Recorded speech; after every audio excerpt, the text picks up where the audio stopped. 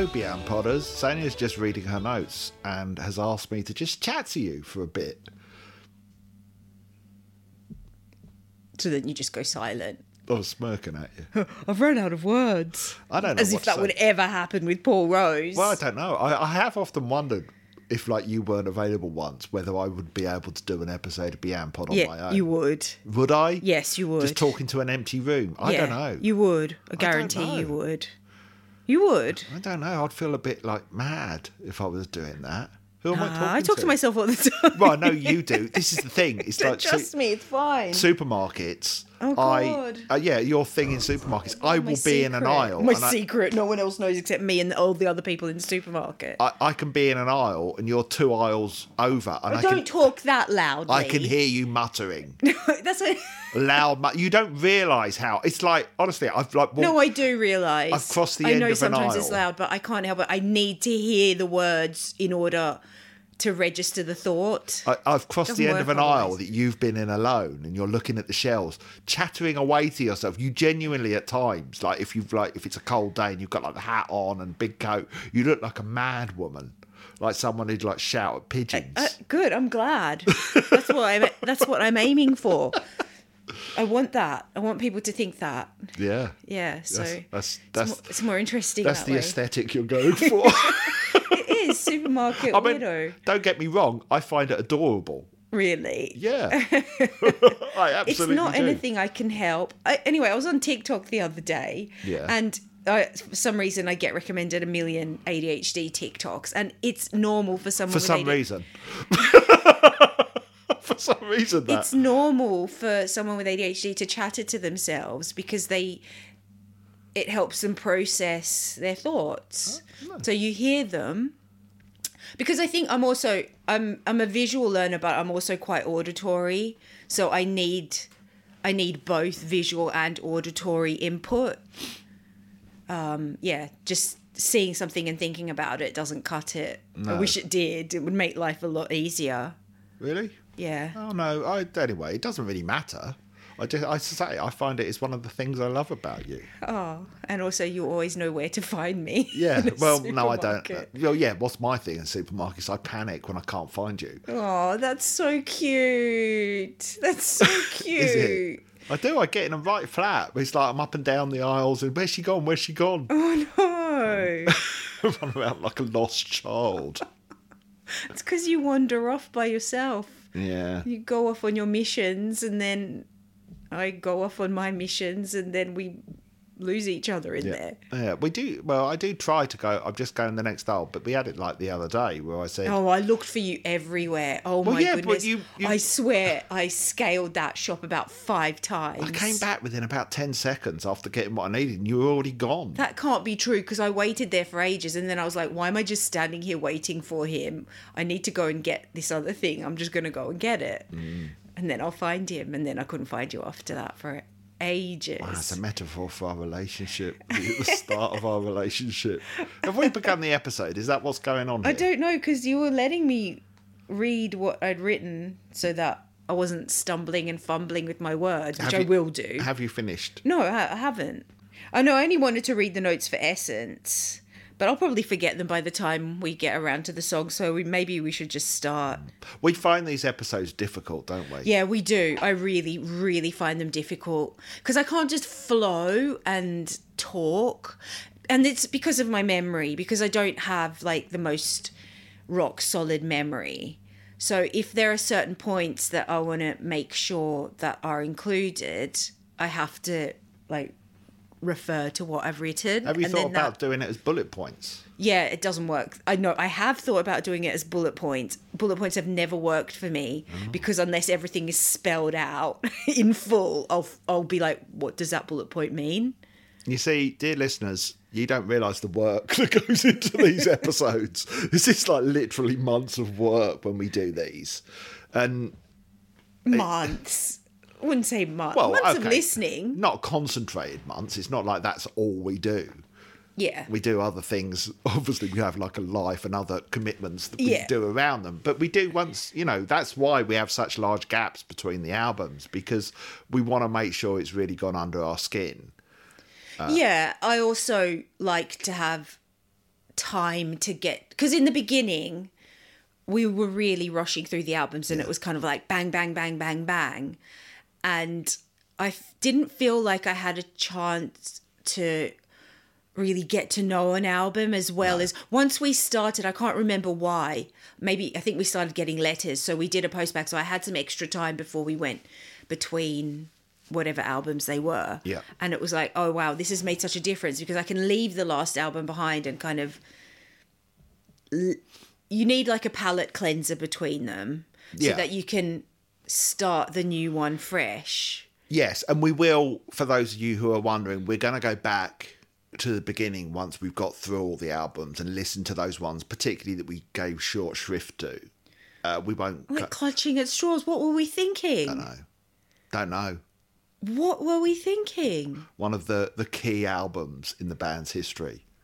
And we... well, it was 2 episodes, technically, but really, we should have really focused on that. We did 2 episodes, okay. Yeah, but wasn't one of them just about the breakup? Yeah. Or the road to the breakup? Yeah, but I think that informs the album, because the album is really about that. Hey, remember the other week when we were watching a video and Fish was in it, and I think it was before Clutching at Straws came out, and he was already talking about splitting up or going solo or something? No, I don't remember that. Sorry. I don't remember that. Could be a fake memory. I just made that up.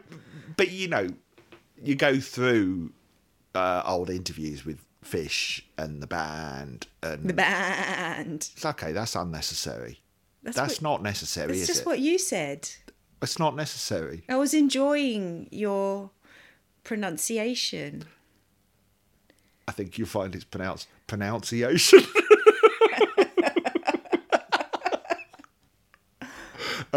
Yeah, you go through any early interviews and he's mentioning it all the time. Wow. It's like basically from day one he wanted to go solo. Yeah, it does feel like it. And, you know, he's mentioning so early on about writing his book and screenplays and things. Oh, really? Yeah, actually, the memories are coming back. I think he did a collab with someone at some point. And doing the collab with them, he kind of got a taste of playing or singing without the rest of the band. And it suited him. Yes. Or, it lit something within him. Don't ask for the details because I wouldn't have a clue. No, that's great. I listened to Weltschmerz the other day, his final album. Oh, right. Yeah, what first inspired time you to do that? It came on after I was listening to Happiness is the Road. Oh, yeah. I love it when stuff like that happens. And I stuck with it the whole album. And I have to say, it is a really bloody good album. Aww. Genuinely a good album. Yeah. Which makes sort of the path of his solo career all the more frustrating because it's like, this is the sort of big music really that suits you. And it's similar as well with Marillion. Their path with H was similarly frustrating. It took them, it felt like they found the voice with him early on, then lost it, and like kind of were trying to rediscover or identify who they were. Yeah. But it seemed to take so long. Yeah. Likewise with Fish. It's really strange why both of them similarly had that sort of path.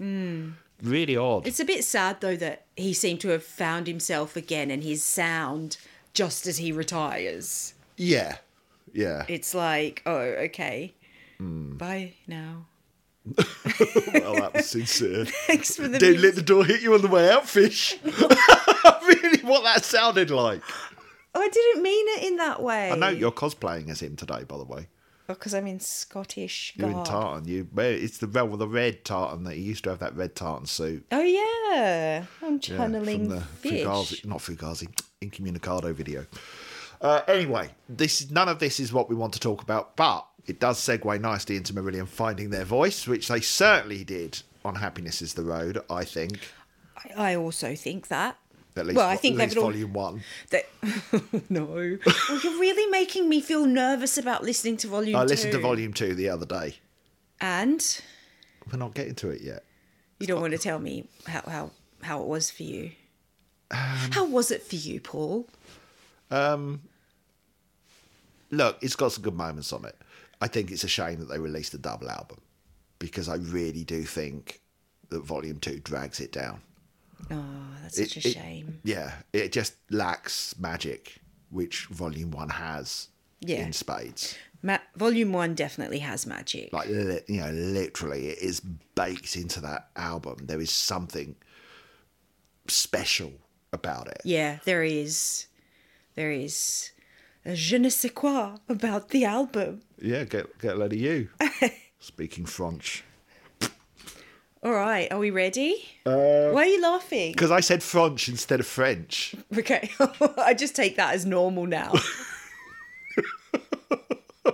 It's not even a joke. Yeah, I'm ready. So last week we somehow only covered 2 of the tracks on the album, one of which is like a minute long. This week we're going to cover all the rest.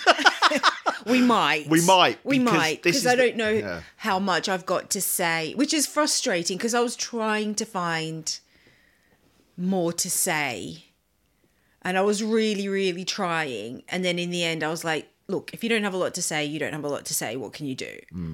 But it's the same for me because it's an album that really has one theme. And it's quite straightforward. Yes. I mean, there's some great lyrics on there. Musically, it's amazing. Absolutely amazing. But all the songs are variations on a theme. Yes. And I think there's not a lot of hidden meaning in there. There's only so many ways that you can explain the same theme. Yes. But anyway, let's jump into it. Essence, which right. I'm going to say now is my favourite track on the album. I was going to say that. Well, okay, but we're the same. Took the words right out of my mouth. Let's do a Meatloaf podcast. Yeah, I don't know nothing about Meatloaf, except he turned into an anti-vaxxer towards the end. Okay, we don't really need to get into that now. Okay. R.I.P. Meatloaf. Huh? Yeah, yes. Oh, God, that's so inappropriate. Can you just cut that? R.I.P. Meatloaf? Yeah. What's wrong with that? Because it sounded sarcastic, but it wasn't. R.I.P. Meatloaf. No, that does. That sounds sarcastic. Rest in peace, Meatloaf. Yeah. I like Meatloaf. Even though he became an anti-vaxxer. Yeah, I don't care. I like people. I saw Meatloaf live, you know that, when I was a kid. I know, you're lucky. Yeah, and it was the one and only time I painted a banner for a gig at the Hammersmith Odeon, and we hung the banner off the balcony. Yeah. What did it say? Meatloaf. Oh, just in case he'd forgotten his own name. Just in case he didn't know where he was or if he was in the right place. It took me ages to paint that banner. Oh. It was the logo, Meatloaf's like iconic That's cool. logo. And did he mention it? No. Oh. No. Did you see him look at it? No. Not that I remember. Well, part of the problem was we didn't have seats at the front of the balcony.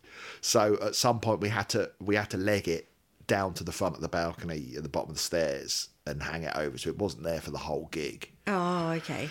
And on the way home, we got picked on by some rockabillys. Wait a minute. Rockabillys picked on you? Yeah, some older rockabillys. Why? Well, I don't know, because we were nice boys carrying a Meatloaf banner. Oh, they hadn't been at the Meatloaf concert? No. Oh, my first memories of Meatloaf are being absolutely fascinated by him. I was like a kid, like maybe 10 or something, and I used to like watching music videos on the weekend and just like kind of looking at him because he didn't look like your usual pop star. No. And it was like, who is this guy? Like, he's not a pop star. He hasn't got a pop star aesthetic, but he's got an amazing voice. And my brain was like going, does not compute. I mean, yeah, amazing voice. Shame what happened to it in his sort of later years. By his own admission, his voice wasn't what it was. Aww. It was not particularly his last album. It was really a hard listen. Do you know why? Like, did he have health problems or something? Yeah, I mean, he had all sorts of health problems over the years. I mean, great actor as well. Is it Fight Club he was in? Was he? Yeah, he was great. I don't remember. I watched that so long ago. But he, I mean, anti-vax views or not, he sung on some amazing songs. I mean, you know, he didn't generally write his own music, don't you? No, I didn't know that. Oh, His biggest collaborations were with Jim Steinman, who also wrote Bonnie Tyler's songs. Oh, really? Yeah, if you listen... Oh, if you listen to the songs, it's like, yeah, these are interchangeable. Oh, wow. These could be Meatloaf songs or Bonnie Tyler songs. oh, interesting. And in fact, I think occasionally they would sing. There are albums with songs that the other had sung Oh, really? or were written for the other. Anyway, that's not Okay, really what we're here for. Thanks for listening to the Meatloaf podcast. What would we call a Meatloaf podcast? Meatloaf, You and Me. Oh, the obvious one is Meatloaf, You and Me. No, Pod Out of Hell is the obvious one. Oh, that's a good name. It's not. That's so obvious. It's like what we originally called this, which was This Strange Podcast, which is, I now look back and go, that's terrible. I like Pod Out of Hell, though. Pod Out of Hell. Yeah. Or Tray Out of the Oven. Pod Out of the Oven. The best one and they would go, be... What do you mean Pod Out of the Oven? How is that related to meatloaf? And you go, because meatloaf is cooked in the oven. Yeah, great. Great. Brilliant.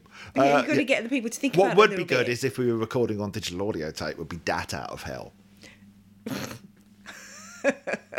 That's better. Okay, that's an option. That is an option. Okay, I'm starting to go down a rabbit hole of Meatloaf puns, and I need pulling out of this fast. Okay. So let's All right, jump into let's Essence, move on because to I can Essence. feel the pull of the puns. Okay. The tractor beam of puns. Yeah. Meatloaf podcast puns. All right. Essence, my favourite track on the album, and yours, apparently. Yeah, it is my favourite track on the album. I love Essence so much. I love it. It's the song that gave me goosebumps as soon as I listened to it. Well, I got goosebumps as well with This Train Is My Life, but this one, it was even bigger goosebumps. It's just amazing. This is a good example of when I sort of said there's magic on this album. Yes. It's in this song. Yeah. There's something, it's almost like, I'm not woo-woo like you. Yeah. I'm quite a rational, sane person. You don't talk to yourself in supermarkets. No. But it almost, when I say magic, I almost mean that in a literal way. It's like almost like this song, because of the way it's structured and the words, it almost feels like a sort of some arcane spell baked into the music. Look at you. I genuinely, there is something about this Yeah. song that is really uniquely special. Yeah, I agree. It's an outlier when it comes to songs. And I don't know if it's like the way the music is structured, so like how it starts and then the moody bass and the percussion all throughout it, and then it kind of breaks like a storm at one point and the sunshine comes out and it's changed and it kind of lightens up a bit. Oh, and I love how the way H sings for Essence every time. It's just like It's so gets you in the heart.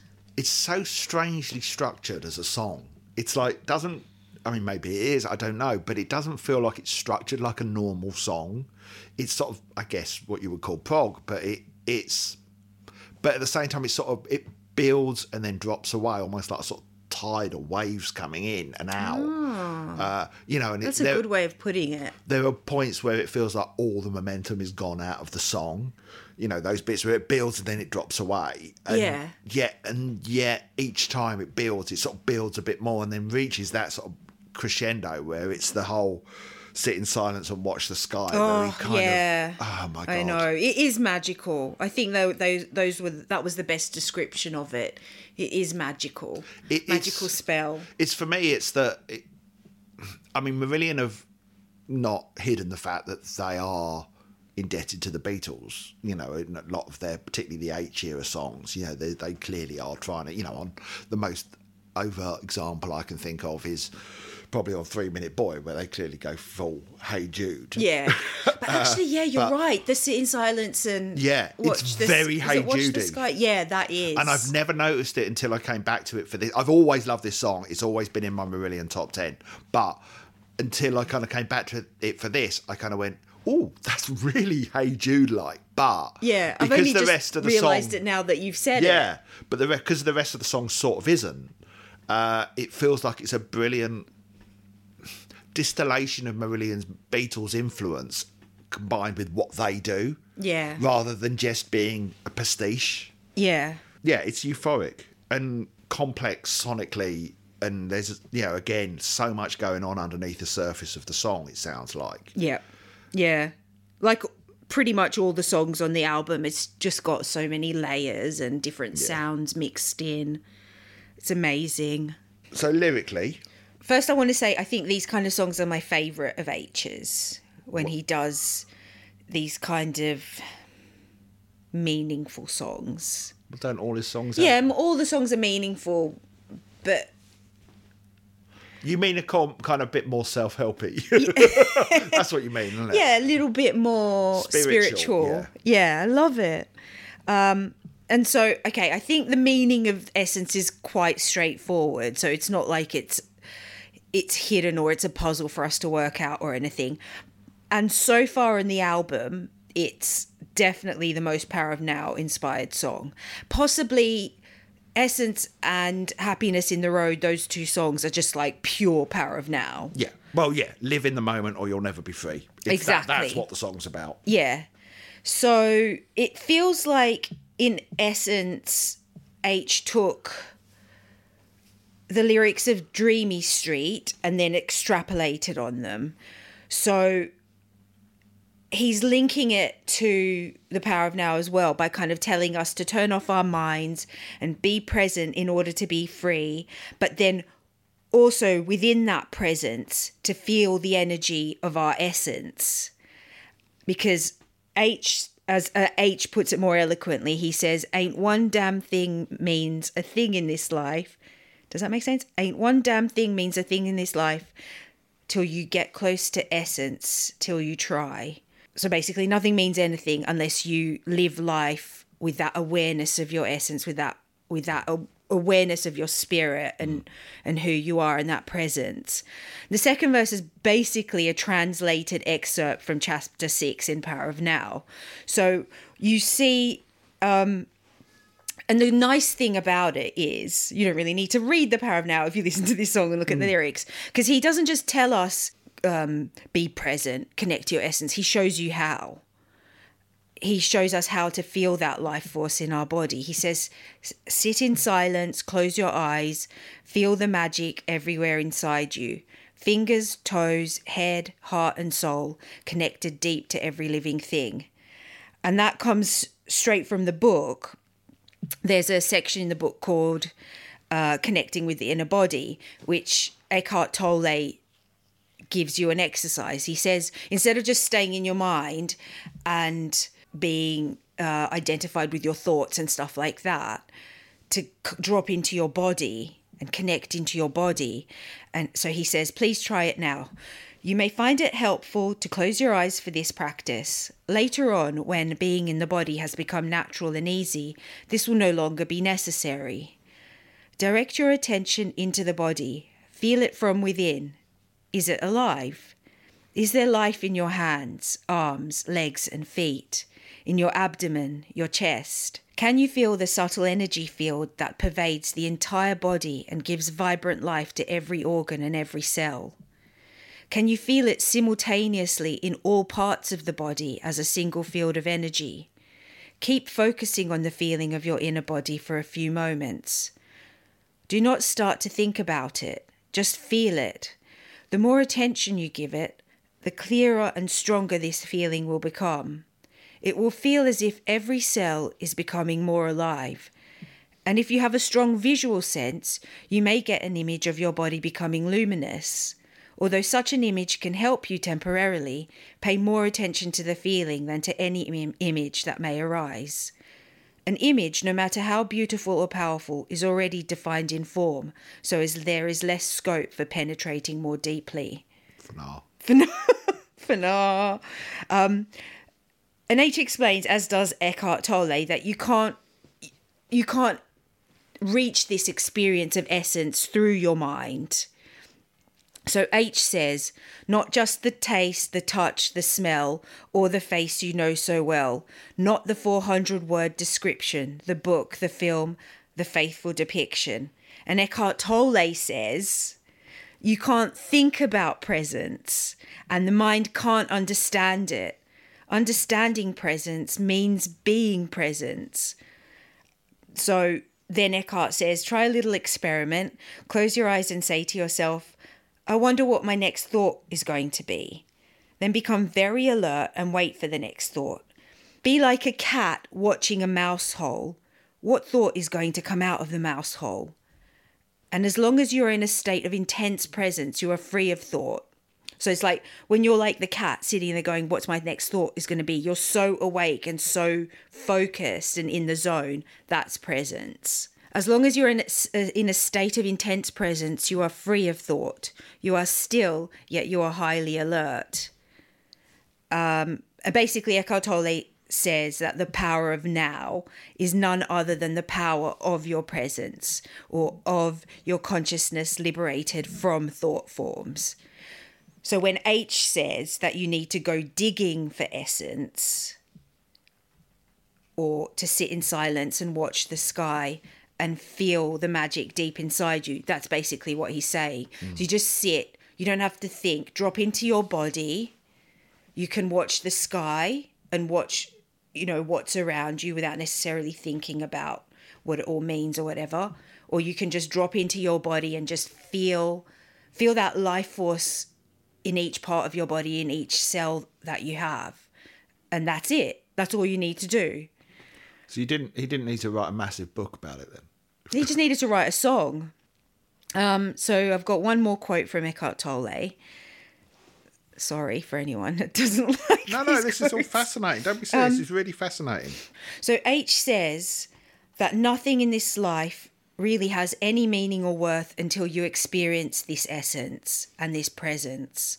And I think anyone who has ever experienced it, even just for a moment, is truly fortunate. Eckhart says, at first you may only get fleeting glimpses of it, but through them you will realize that you are not just a meaningless fragment in an alien universe, briefly suspended between birth and death, allowed just a few short-lived pleasures followed by pain and ultimate annihilation. Blimey. Underneath your outer form, you're connected with something so vast, so immeasurable and sacred that it cannot be conceived or spoken of. Yet I'm speaking of it now.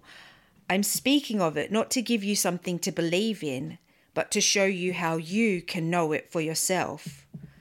You are cut off from being, as long as your mind takes up all your attention. When this happens, and it happens continuously for most people, you are not in your body. The mind absorbs all your consciousness, and it transforms it into mind stuff.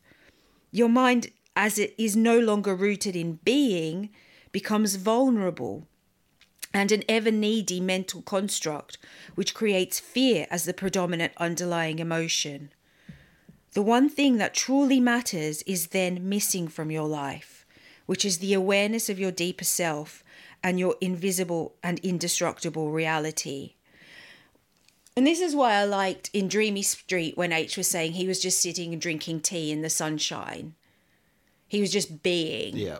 He wasn't analysing everything. He wasn't stuck in the past worrying about feeling guilty and regretful about things he'd said and done. He wasn't anxious about future goals and whether he's going to reach them or not. It's just if you sit in presence, drop into your body and actually feel that life force within you, you've got everything you need, really. Not in a physical level. Of course, we still need air and water and food.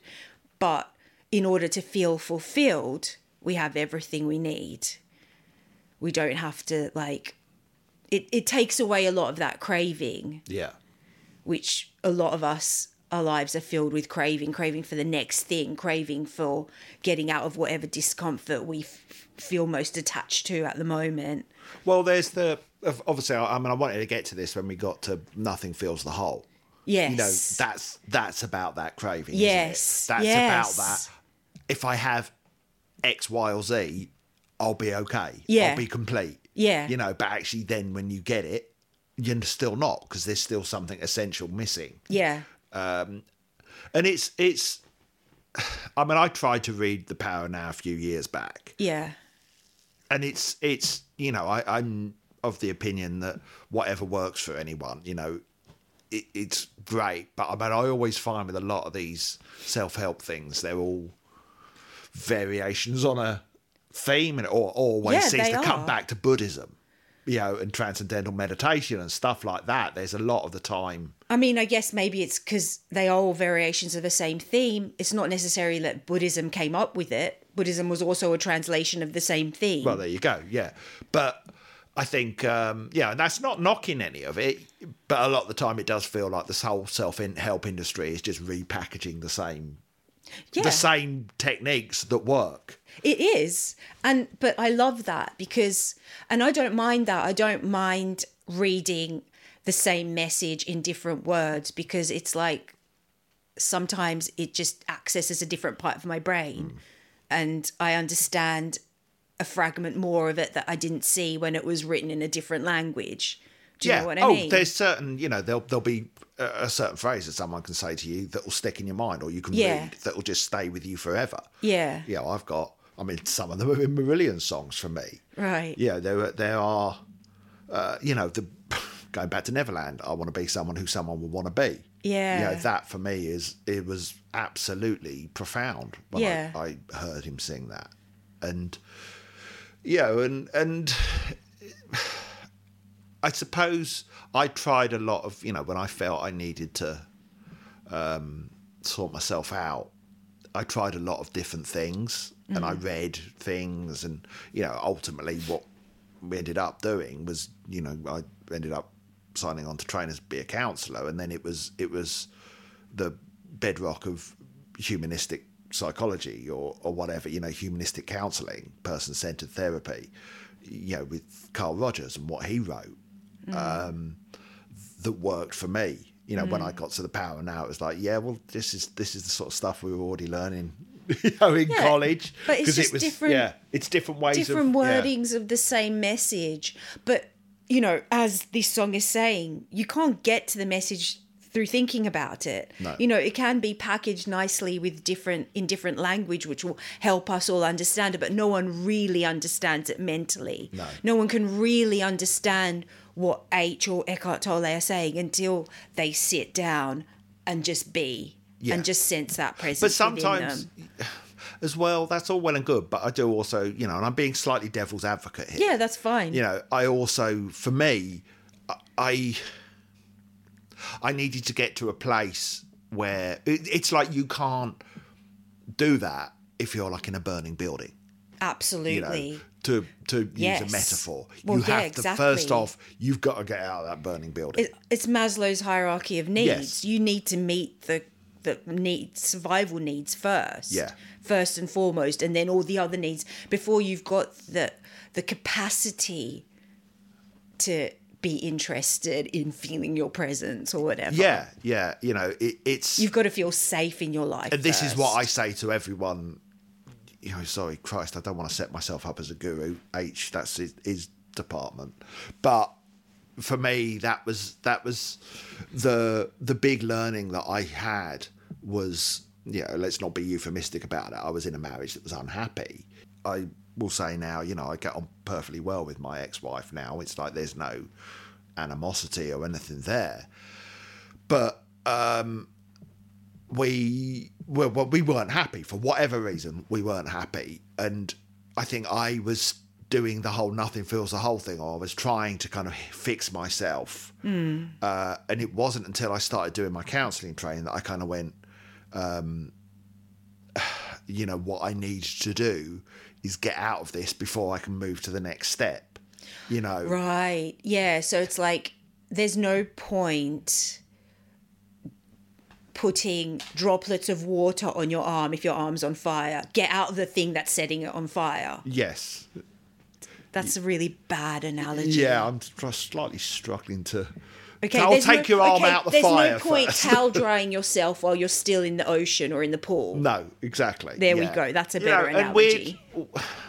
We'd had sort of, you know, moments of sort of splitting up and getting back together before that, before the sort of final time. You know, there were times when I was aware, you know, the thing that always sort of pulled me back was I've got kids, you know, and I felt like I'd failed if I wasn't there for them, you know. So, but it wasn't until I got the point that I realised that I'm not being there for them unless I can get myself to this point of being present, of being, Yeah. you know, of being. And But you couldn't be if you're in a situation that didn't yeah, feel so I feel safe realised, and this is emotionally. what I sort of say to everyone, you know, it's look at your surroundings first. Yeah. And ask if you're, you know, a tree can't grow in poisoned soil. Yeah. Yeah, you can't. You can't Reach just your potential. be if you're in a war zone. Yeah. Get yourself to safety first. Yeah. So that I think was, you know, because my initial thought was, well, okay, I can make myself happy in this burning building. I can do it. I can do it somehow. I can make myself happy enough to stay or Yeah. whatever, you know, in I something can that, adapt to a burning environment. yeah. I'll just wear a hazmat suit. I'll become fire. You know, but it Yeah, was that. It was yeah. literally that. You know, Wait, hazmat suits for radiation. or isn't it? I'll diminish myself to the point where I don't exist. Oh yeah, where It's I'm so one. tiny the fire can't hurt me. Yeah, one or the other. You know, I tried every approach. None of it worked. And it wasn't until I'd exhausted everything, you know, that I kind of went, no, I have to go and I have to be strong and I have to go, you know, I have to short term hurt everyone, you know, and that was hard for me. Yeah. You know, to go because long term it will be for the best. And it's hard to know that when you're in the moment. You don't know how it's going to work out for the best because no one can see the future. No. You just have to trust that you're doing the right thing. Yeah, yeah. But you know, no regrets. So I sounded really flippant. Wow. No regrets. But it's true. You know, it's get out of the poison soil, then you can focus on yourself. Yeah. Then you can fix yourself. Then you can put yourself back together. You know, in terms of the power now, yeah, it's all well and good saying to people, be in the moment, close your eyes, feel yourself, become luminous and all the rest of it. But for me, there's a step before that. Or not all people have the luxury No. of being able to do that. Absolutely. Yeah. Get yourself to a place of safety first. And that means emotionally, not just physically, emotionally, mentally, as well as physically. Yeah. That's all I'll say. Yeah. You know, I sometimes agree with you. Sometimes I think that is sort of slightly my. I don't have an issue with the self-help industry or spiritualism or any of that sort of stuff, or spirituality. Sorry, rather. Spiritualism is like, isn't it? That's Yeah, ghosts. like mediumship and stuff. Yeah. So spirituality. I don't have a problem with any of it, but sometimes I do think they're like, oh, you know, we'll wave a magic wand. You just have to do this and you'll be fine. No, you need to be in a place where you're able to do the thing they're recommending first. Yeah, and sometimes also that means looking at what's not working. Yes. And facing it honestly, not just kind of turning a blind eye to it. Yeah, I mean, Going, I can fix it if I have positive thoughts. I or used if I to- feel the life force within my toes. It doesn't matter if I'm in a shit situation. And it's like, no, sometimes you need to open your eyes and look at how bad the situation is and go, okay, do you really want to stay here? Yeah, and I used to sort of compare it to, you know, monsters under the bed and kind of pulling the covers up over your head and your ears to sort of block out the noise of the monsters under the bed. Yeah. And sometimes you've just got to pull out a torch and shine it under the bed and see what's under there, look into the shadows. Maybe it's not as scary as you think. Yeah, or maybe you get eaten by the monster and then you don't have to worry anymore. Okay, that's grim. I'm Yeah, or pull the joking. monster out from under the bed and kind of expose it to the light. Yeah. And some things want to hide in the shadows and don't want to be exposed to the light, but sometimes they need to in order to be dealt with. Yeah. So I don't quite know what I was saying with that, but yeah. Anyway, that all got a lot deeper than I expected. But you know, if it's going to happen, it's going to happen with this album. Yeah. I mean, another thing I want to say about Essence was listening to it and reading the book or listening to the book. When we did, it was when your dad was in hospital and after he died, during that period, and having also because my girl's grandma died in last December, so it was almost a year ago now. Going through my head a lot at that time was wow, this life is so quick and fleeting. And it was like this quote where Eckhart Tolle says about being a meaningless fragment in an alien universe, briefly suspended between birth and death, allowed a few short-lived pleasures followed by pain and ultimate annihilation. I was really feeling that from a lot of this year, especially when your dad was in hospital. It was like, wow, this life goes by so quickly. And, you know, the way your dad died, it wasn't an easy death. No. The way that Stella, my old mother-in-law, died, it wasn't an easy death. You know, it was painful. It was unpleasant. It wasn't kind of this fairy tale passing, which everyone wishes for. And I just thought to myself, and then of course I was thinking, at least, you know, they had good moments in their lives, but at least I know with Stella, she had a lot of painful experiences in her life, a lot. My dad as well. And your dad as well, especially the last 2 years. You know, he was very vocal about how unhappy he was. He didn't hide it. No.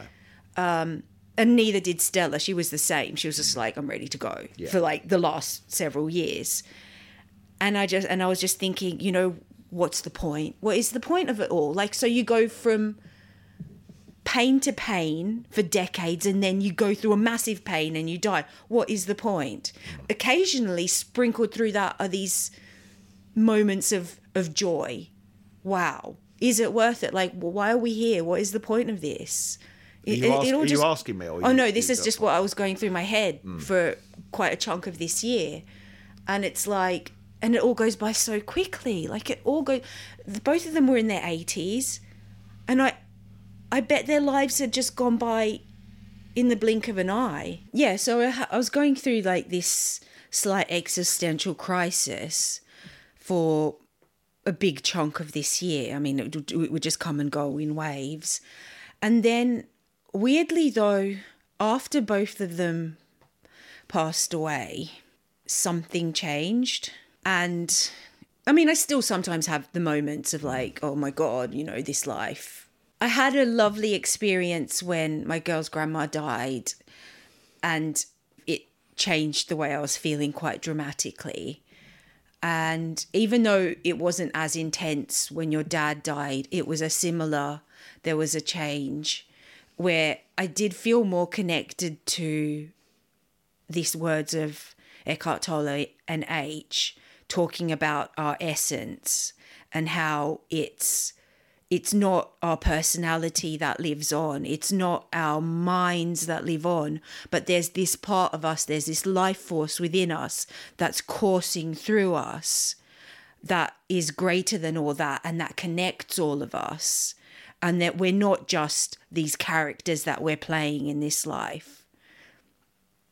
Who we are now, they are just characters.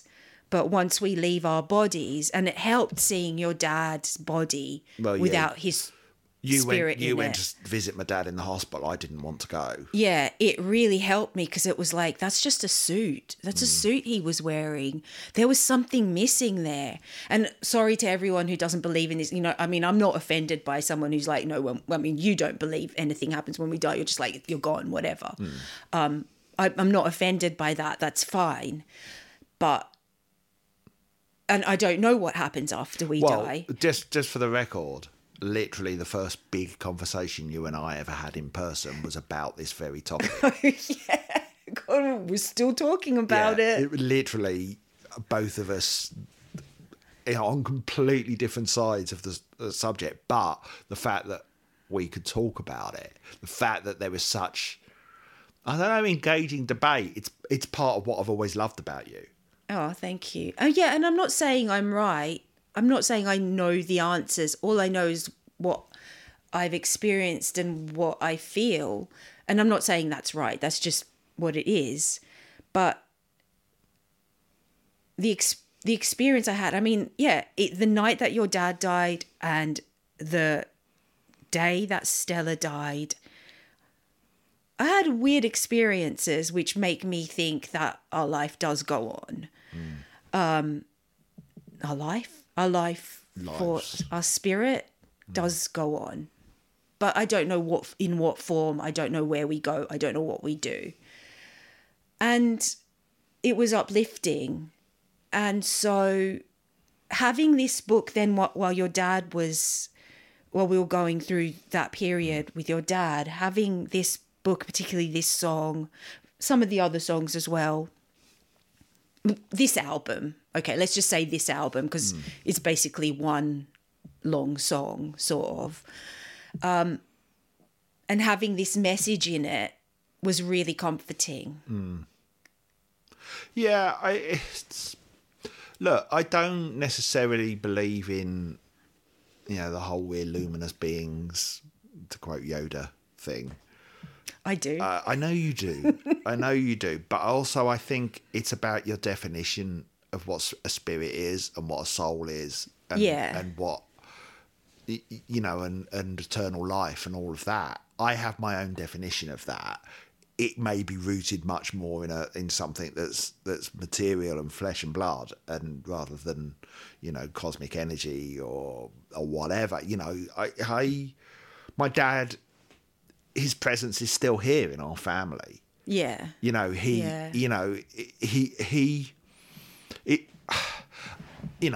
I'm well aware that on some level I'm still grieving, and I will be, for a long time. I know on some level that I'm still processing.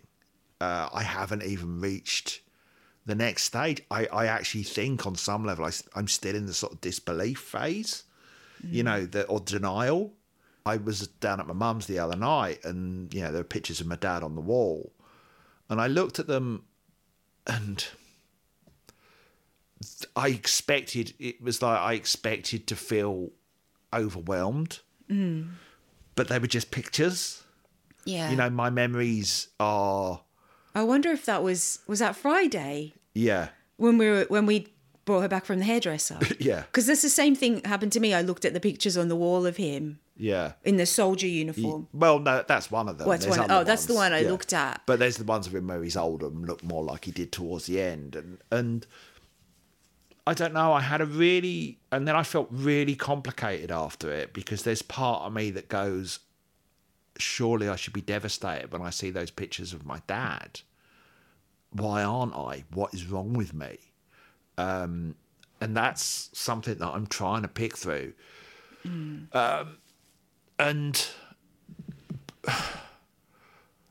it still on some level hasn't sunk in that he isn't there. It hasn't sunk in somehow that he's gone, but and I wanted to talk about this in relation to the next song, Wrapped Up in Time, as well, which is very explicitly a song about grief and trying to hold on to those moments, and we'll get into it in a bit more detail. But I'm really struggling to remember him, and I find it a bit scary. What do you mean? You're struggling to remember what he looked like, or you're struggling to remember the memories of him? I can remember memories, but I remember them as almost like sort of reported action. They're. I'm struggling to remember the 3D-ness of him. Yeah. The presence of him in a room. Right. Yeah. His voice, everything. Oh, see, I had the opposite. Like, this is the weird thing, that the experience I had the other day when we were in that front room and his picture was on the wall. It was. Is it cognitive dissonance? Yeah. Is that what it's called? He was so real in there, and it's like, oh, there he is, and then just kind of expecting him to walk in from the other room, and then I had to think, no, he's not here anymore. But that's what I've got. It's that thing of like, oh, maybe it's not that I kind of have not accepted that he's gone. Maybe it isn't that. Maybe I'm getting it wrong. Maybe it's more. This is what scares me to say aloud. It's like I almost can't remember him existing ever. Right. I don't know what that is. It's really strange, because, I mean, those last few months of his life when he was dying. Yeah. Even those are just like a blur. You'd think, I sort of used to say when we were in there, wow, God, we're going to have PTSD after this, because it was messy, and it was traumatic, and it was frightening, and it was upsetting, really powerfully emotionally, and yet I'm even struggling to remember our summer that we've just had. You know, that summer. Yeah. That most awful of summers. I can barely remember it. But it's almost like that has become as well a wall between remembering how he was before that. Right. You know. What? So you're saying that it was his last 2 months overshadow the memories of his life before he was in hospital? Almost though, that, I don't know. Yeah, but they were, almost like a wall that I can't look over. And you know, I can remember my dad. Of course, I can. You know, we had holidays, just the two of us. You know, we went away together. I had 50 years of memories with him, and I can remember all of those. It's like I've not forgotten him, but I suppose I want to hang on to who he really was and the feeling of him. Yeah. This is so the next song, isn't it? Yeah. Because this I completely get what you mean, because this is the key to most of my moments of existential crisis that I have. And the theme of this, maybe that's why this album resonates with me so much, because the theme of it is so true. So many times when I can't sleep at night, it's like, it's thinking, oh my God, all the years that I've lived so far, do they even exist? Are they all past lives? And it's like, as soon as you leave, let's say you're a cartoon, and as soon as you leave a room, everything disintegrates into pixels. So the only thing that is actually real is this moment that we're in right now.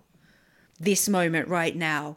As soon as it's gone, it's disintegrated into pixels. It's just a memory. It's just a photograph. It's not there anymore.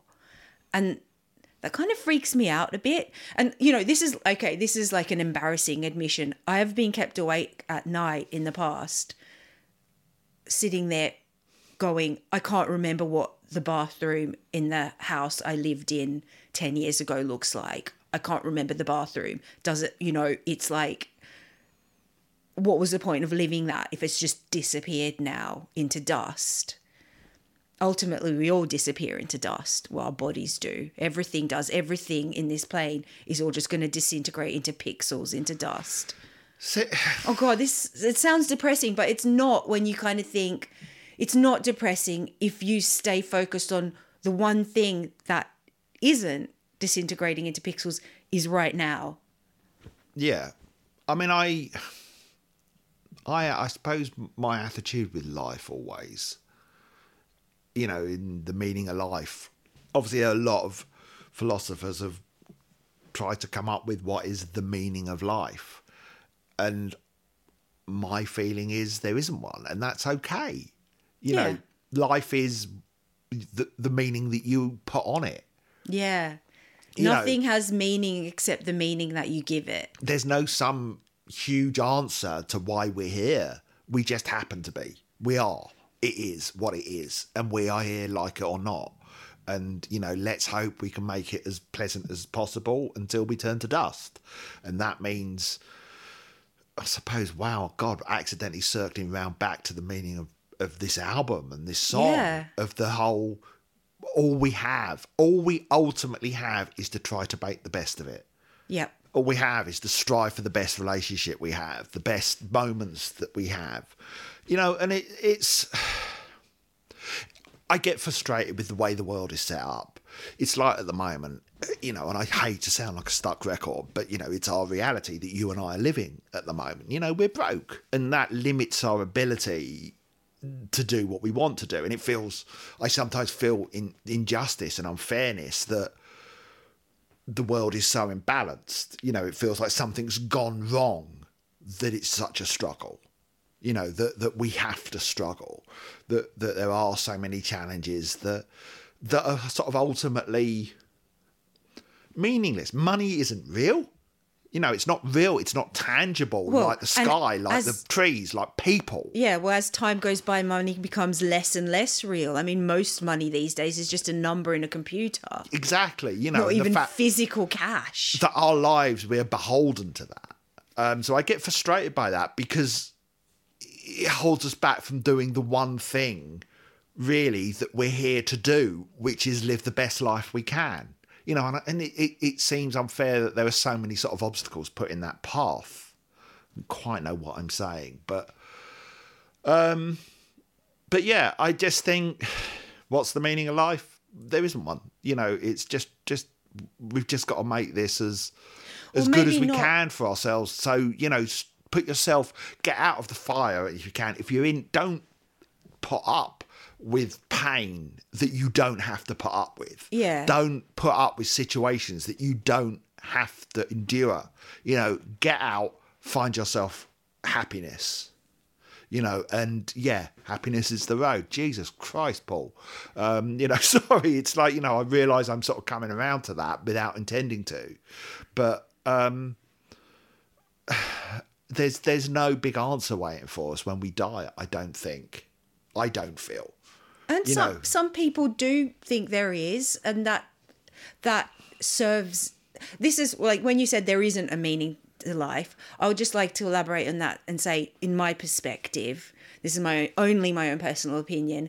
There isn't a key, core meaning to life, except for the meaning that we choose to give it. Mm.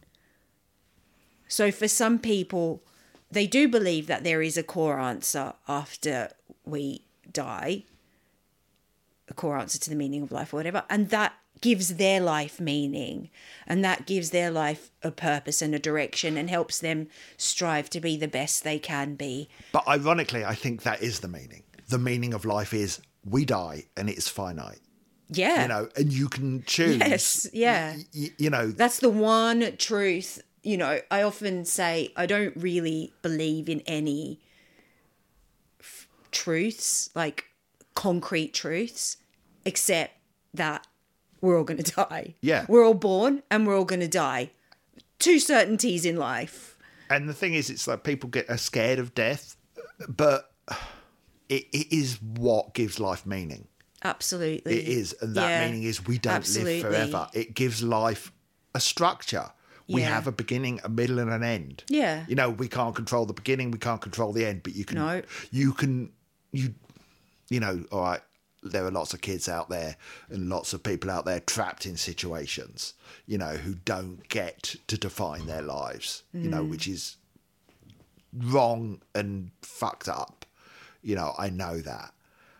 You know, and I'm not expecting someone who's in like an abusive relationship or abused by parents or whoever, you know, who are powerless, you know, against the regime or something. You know, I'm not sort of saying, you know, look, put a smile on your face, get out of that shitty situation, sort it out. Yeah, because it's not always that easy. Yeah, it isn't always that easy. And again, it comes back to, you know, it's all well and good, you know, but someone trapped in a situation like that, you give them a copy of The Power Now, ain't going to help them. No. And that's my issue with self-help. It only works if you're in that privileged position of being in a healthy enough soil for it to help. I agree. Shall we let me just talk about the song a bit, shall we? We jumped straight into it.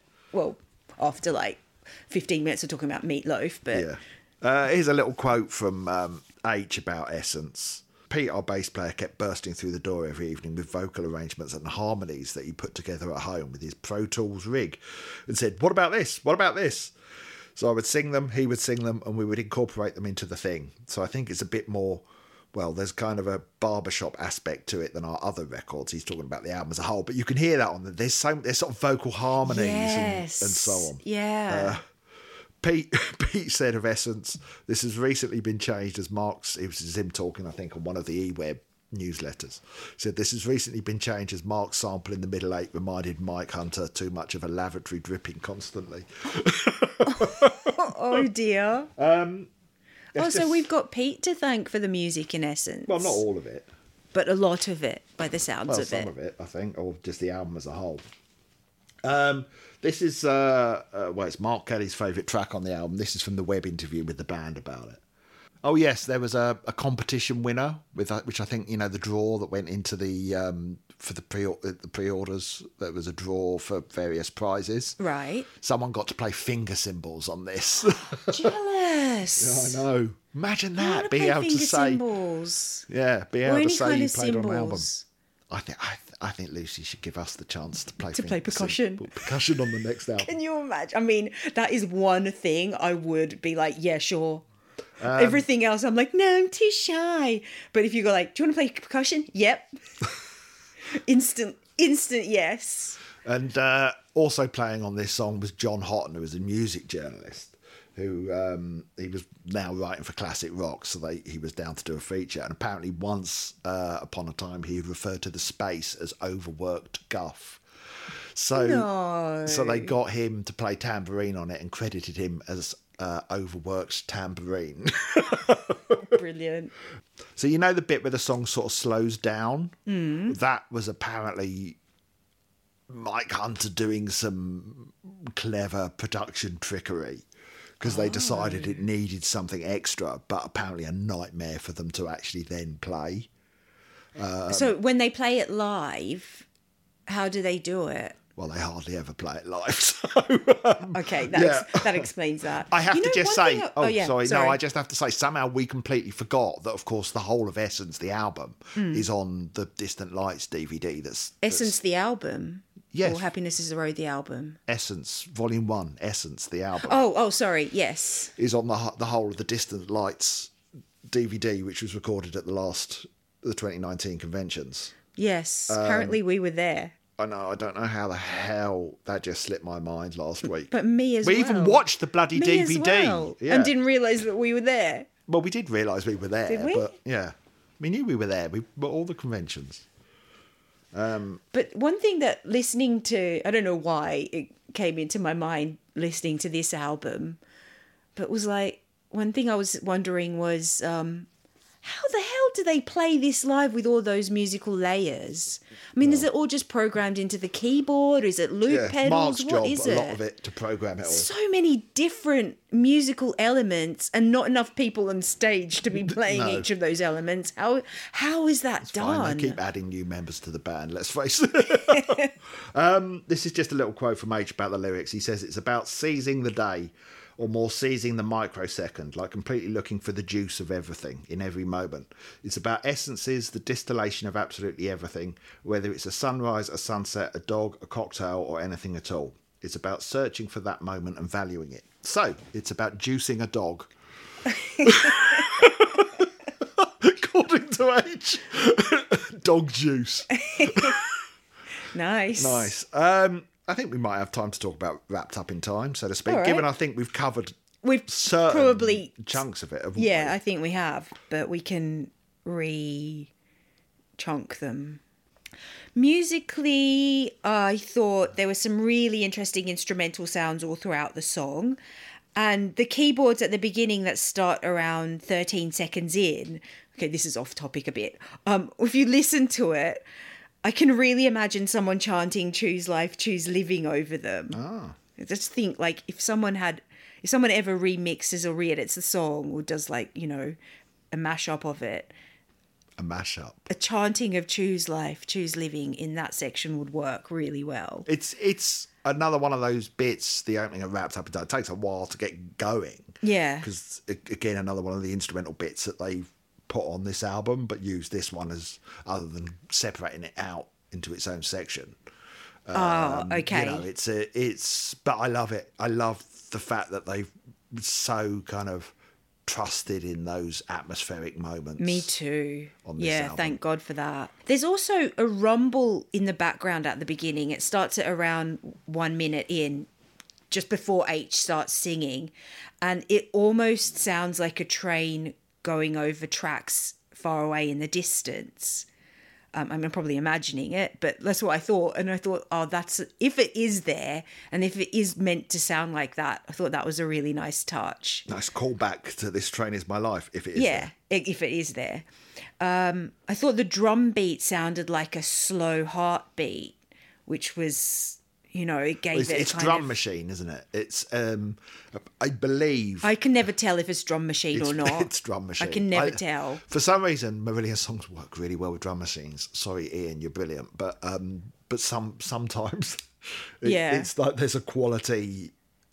I always with think certain songs that the drum machines really help. And Ian is on this song, but apparently I think they put it together when Ian was away or out of the studio. Oh, because I was listening to that. There were a few songs I was listening to going, now that could be drum machine or Ian drumming really fast. Okay.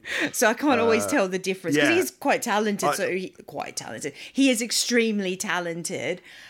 So he might be able to play that fast. But this wasn't fast drum. Drum beats sound like a slow heartbeat. Yeah, So I described it as a heartbeat as well. Yeah. And I sort of said it gives Which gives it an organic feel to the song. Well, I said it gives it an intimacy. That's true. Especially when you think about the subject matter. It's got a lot of heart. And then there's an urgency in the guitar. So I guess you're mixing that heartbeat, the emotions, sentiment, and the urgency in the guitar could represent uncomfortable emotions, whether it's grief or emotional pain or whatever. Anyway, I love the spacey cosmic elements of the keyboard, which I guess are very fitting with the idea of the stars we see being long extinct by the time their light reaches us. And I also really, really love the way H sings An Echo of You. I think it's really beautiful. Really beautiful. It was, I wrote down, listening to this, again, this is another one that I've just, through this process of doing this podcast, I've rediscovered what a gem this song is. What a beautiful song. And, you know, and that's also, you know, in terms of sort of the lyric content, it's so far away from their origins when you think of Fugazi or Script or something like that. It's so far away musically. It's so far away lyrically. The spirituality that's in here, and the heart that is in the music on this song in particular, that is just sort of, again, that magic is here in this song. And it was like, you know, I fell in love with Marillion in the 80s and what they were doing. But it's almost like when I get to this album and this song, it's like I was kind of going, but I think this is what I was always waiting for them to do. Yeah, it's like it's got that fifth element. So we've got all, you know, you're not just on the mental plane, you're not just on the emotional plane, you're not just on the physical plane listening to, you know, the physical music, the actual music, aside from the meaning. But he's injected spirit into it. Yeah. And that gives it magic. Soul. Yeah. Yeah, quite literally on at least one song. But this is another really soulful song. Yeah.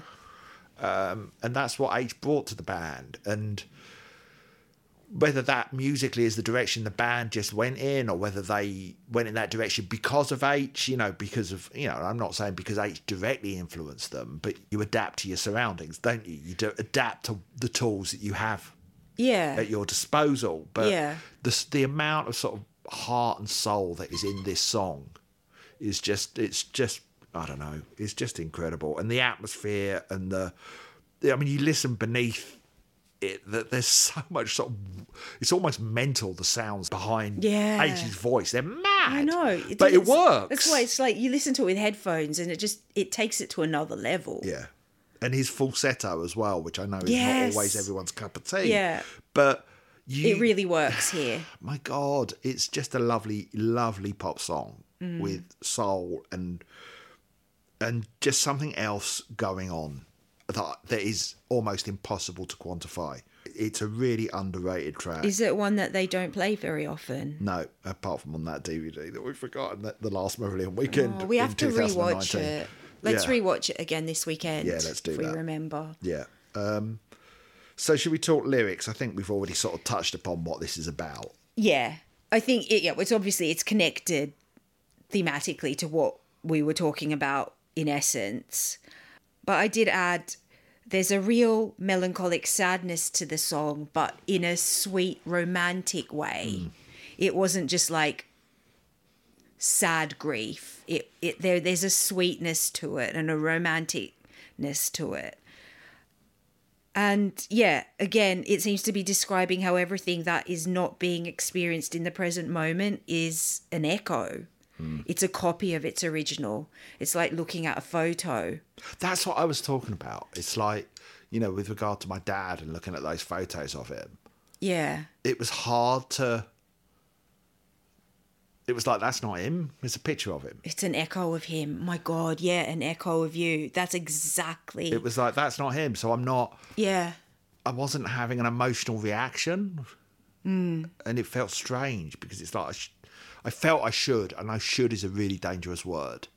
I should feel a thing. But you've been really grappling with this in recent weeks. Yeah, I have. This shouldness of I should be experiencing. Because it hasn't hit me in the way I expected it to. You know, I've had moments, and I don't know if because we've got so much going on, you and I, you know, looking after my mum, and we're just really busy, and I'm trying desperately to earn money, and et cetera, et cetera. I just don't know if I'm too busy to grieve or too distracted to grieve, or whether I did grieve while he was dying. I mean, you definitely did. No, I know. It was traumatic and it was upsetting. And I did definitely come home and say to you, it was one day in particular wasn't there. But I said it felt like I was saying goodbye to him. But can I just ask you, how did being alone in the car for like 7 hours the other day affect you?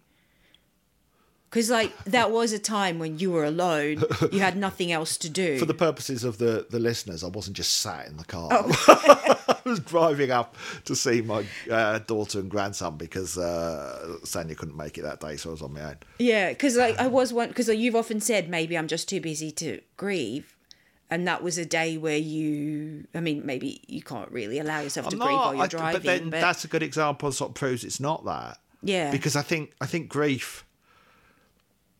I think grief is like a battering ram. It will batter down however busy you are. It will hit you, you know, when you're least expecting it. And I hate to say it, I was fine in the car on my own. I didn't really give it a second thought, my dad. Why do you hate to say it? Is it that because it feels like it's sort again? of betraying? Yeah, because it feels like it's betraying my love for him, which is still very real. Yeah, I guess on some level it's like I feel I'm a bad son. So it's like if you're not devastated, it's not you didn't really love him enough. Is that what you feel it's saying? Yeah, but at the same time there is another part of me that goes, it is what it is, Paul, let it go. I still have moments. It's like, you know, last week my mum gave me a big folder full of old letters of his and the like, and, you know, that made me feel a bit teary, but that was on top of a pretty shitty day anyway. And I had a moment this morning. You remember this morning we were talking about my hands, of all things. And I thought, wow, my hands are really different to my dad's. I held his hand a lot in the hospital. My dad had very chunky hands. Oh, this is really weird. What? I had the opposite experience. I was literally thinking, when I held your dad's hand, it reminded me of holding your hand. Oh, really? They felt so similar. But he had really fat fingers. They don't look alike, but holding his hand, it was like, oh my God, that feels like holding Paul's hand.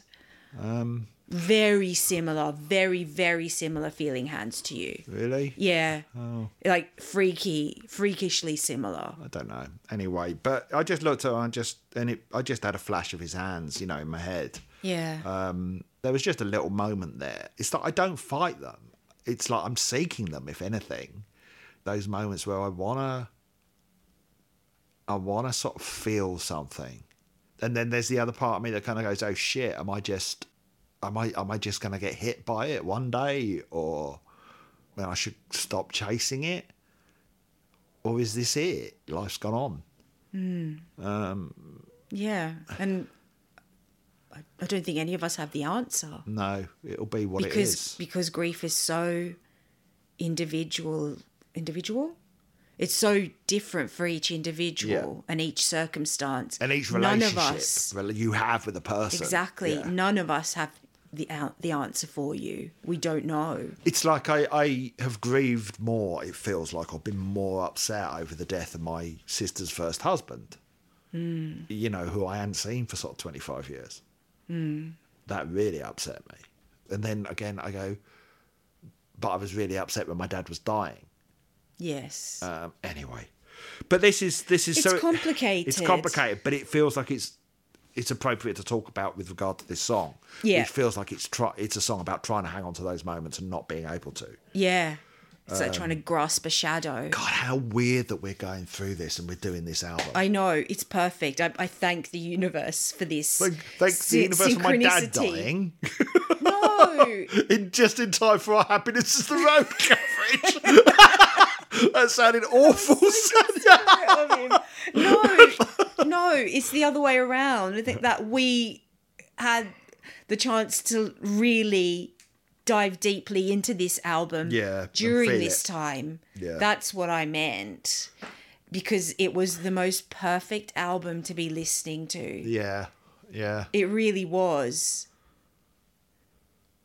In a different way to An Hour Before It's Dark. And it's weird because An Hour Before It's Dark came out shortly after my girl's grandma died. Yeah. That was a kind of a completely different emotional experience. But having Happiness is the Road has helped. It's been really comforting and inspiring. Yeah. Maybe inspiring is the wrong word, but it has really helped, and I'm glad that we've had it at this time. I'm glad we weren't doing Fugazi, for example. Yeah. Because it just wouldn't have been the same. No, I agree. Well, do you want to talk lyrically? I mean, I think I've said pretty much everything. Yeah, me too. Yeah, once the moment is gone, you can never get the original back again. No. Yeah, and there you go. I wrote, it's particularly poignant when you think about it in relation to loved ones that may have passed on. Yeah. All you have left is your memories of them, these tiny little echo fragments, as H so eloquently puts it, wrapped up in time. And, you know, something that's been hitting me quite frequently in recent weeks is I think of your dad being in his house at his computer, and then I think of him not being there, and I'm like, where is he? It's so weird that my brain latches onto these little things it latches onto, like not being able to remember bathrooms. It just latches onto, where is he? I want to know where he is. Where is he now? Where is he in space and time right now? And it gets kind of stuck on that, wanting to know. And it's like, well, you can't know, sorry. Yeah. Well, let me read what H says about it lyrically. He says it started as a little poem. He says lyrically it's about how you cannot separate a thing from the time where it belongs. As much as you want to try to hang on to things, you can't have them because they belong in a timeline, like a sticky sweet surrounded by paper that you can't get off. No matter how much you want to remove them from the time they are in, they belong in that time. So there's never a lot of point reminiscing because you can't have those things back. They've come and gone. The last few lines of that song are about, I'd imagine what it was like to travel up a rod of light that comes from a star that no longer exists. Because there are some stars that are so far away that what you were looking at in the sky is how they used to be. You can travel up that beam of light. If you could go fast enough, of course, you'd find the point where the star exploded and ceased to be. Eventually you would get to the space where it used to be and it wouldn't be there. That's always been something that I've found fascinating, that you can look at things that may not exist at all, seeing things long extinct, but seeing them as they were in a life told backwards. He says it is about grief and loss. Absolutely. So there we go. Here we go. You can grieve over things that aren't people as well, can't you? Like bathrooms. Joking, I've ruined the moment, sorry. No, it's what was needed. Go back to meatloaf puns. Well, I think that's enough for this week. Yeah. Next week we'll probably, I suspect, well, we might get to finish the album. I don't know. I think we might. I think the most I had to say was about Essence, and then from then on, it's quite succinct. So, famous last words. Watch us then talk for like 3 hours on half full jam. Liquidity. There is an interesting story behind liquidity, though. Is there? There is. Oh. I think so. But we won't talk about it this week. Okay. Right.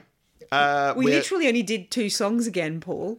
I knew we would, because I knew there was going to be some big topics come up this week. Yeah, I knew I was going to have a lot to say for Essence. Yeah. Yep.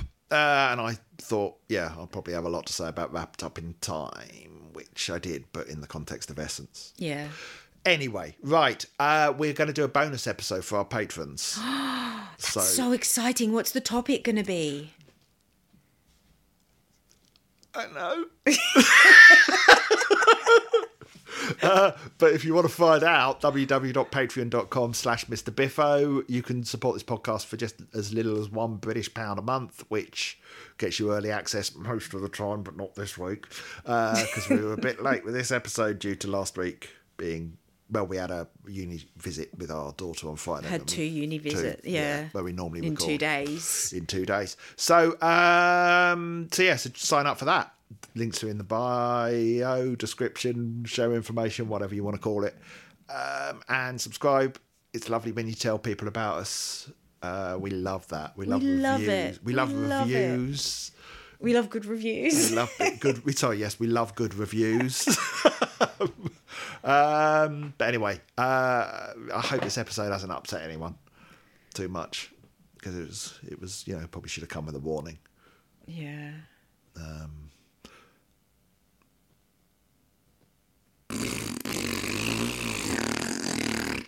I'm going to cut that out. That doesn't feel appropriate. I was just sitting there trying to think of a meatloaf pun.